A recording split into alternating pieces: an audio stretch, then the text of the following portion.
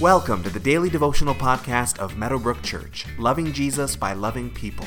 For more information about who we are, find us online at www.meadowbrook.ca.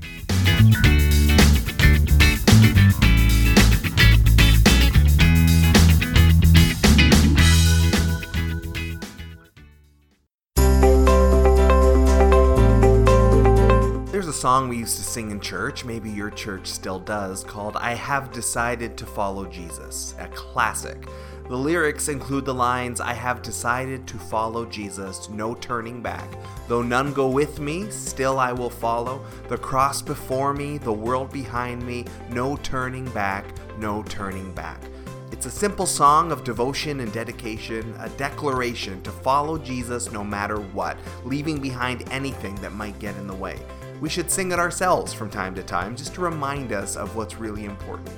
As Jesus' ministry begins, we see the first followers begin to live out the theme of this song. Matthew chapter 4, verses 18 through 22 says, As Jesus was walking beside the Sea of Galilee, he saw two brothers, Simon called Peter and his brother Andrew. They were casting a net into the lake, for they were fishermen. Come follow me, Jesus said, and I will send you out to fish for people. At once they left their nets and followed him. Going on from there, he saw two other brothers, James son of Zebedee and his brother John. They were in a boat with their father Zebedee, preparing their nets. Jesus called them, and immediately they left the boat and their father and followed him.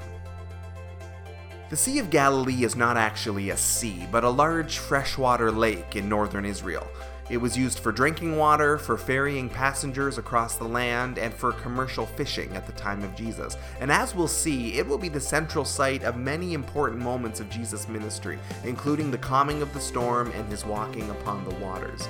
So it's fitting that his ministry call begins right by this important site that will figure prominently in his ministry.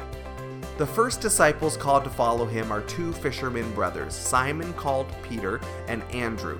This is Peter the Apostle, worth noting that his name was originally Simon. Simon is his birth name.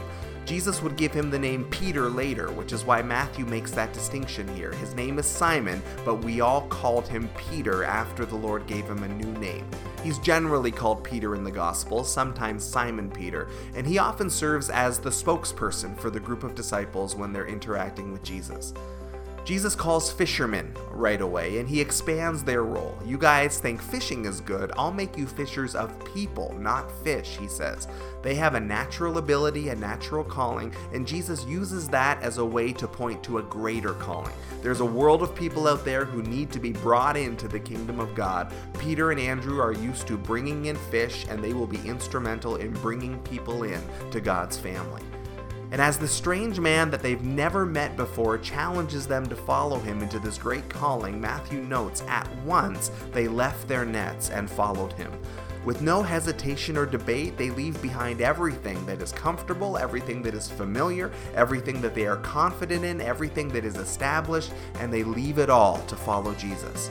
How would we respond in that scenario? How do we respond now when faith challenges us to step outside what is safe and comfortable? And the challenge is not just for Simon and for Andrew, but for another pair of fishermen brothers, James and John, who's the author of the Gospel of John. They too leave their nets immediately to follow Jesus, with the added detail that they leave their father behind. A shocking thought in a world where you are expected to take over your family business. You are expected to help and serve your parents until they died. The sons of Zebedee leave everything behind to follow this newcomer into whatever adventures are coming next. Today, just take some time to reflect on the implications of these verses, leaving behind comfort, stability, safety, even family as we follow after Jesus. What do these things mean as you look to try and apply them to your life today? What will it mean for you moving forward?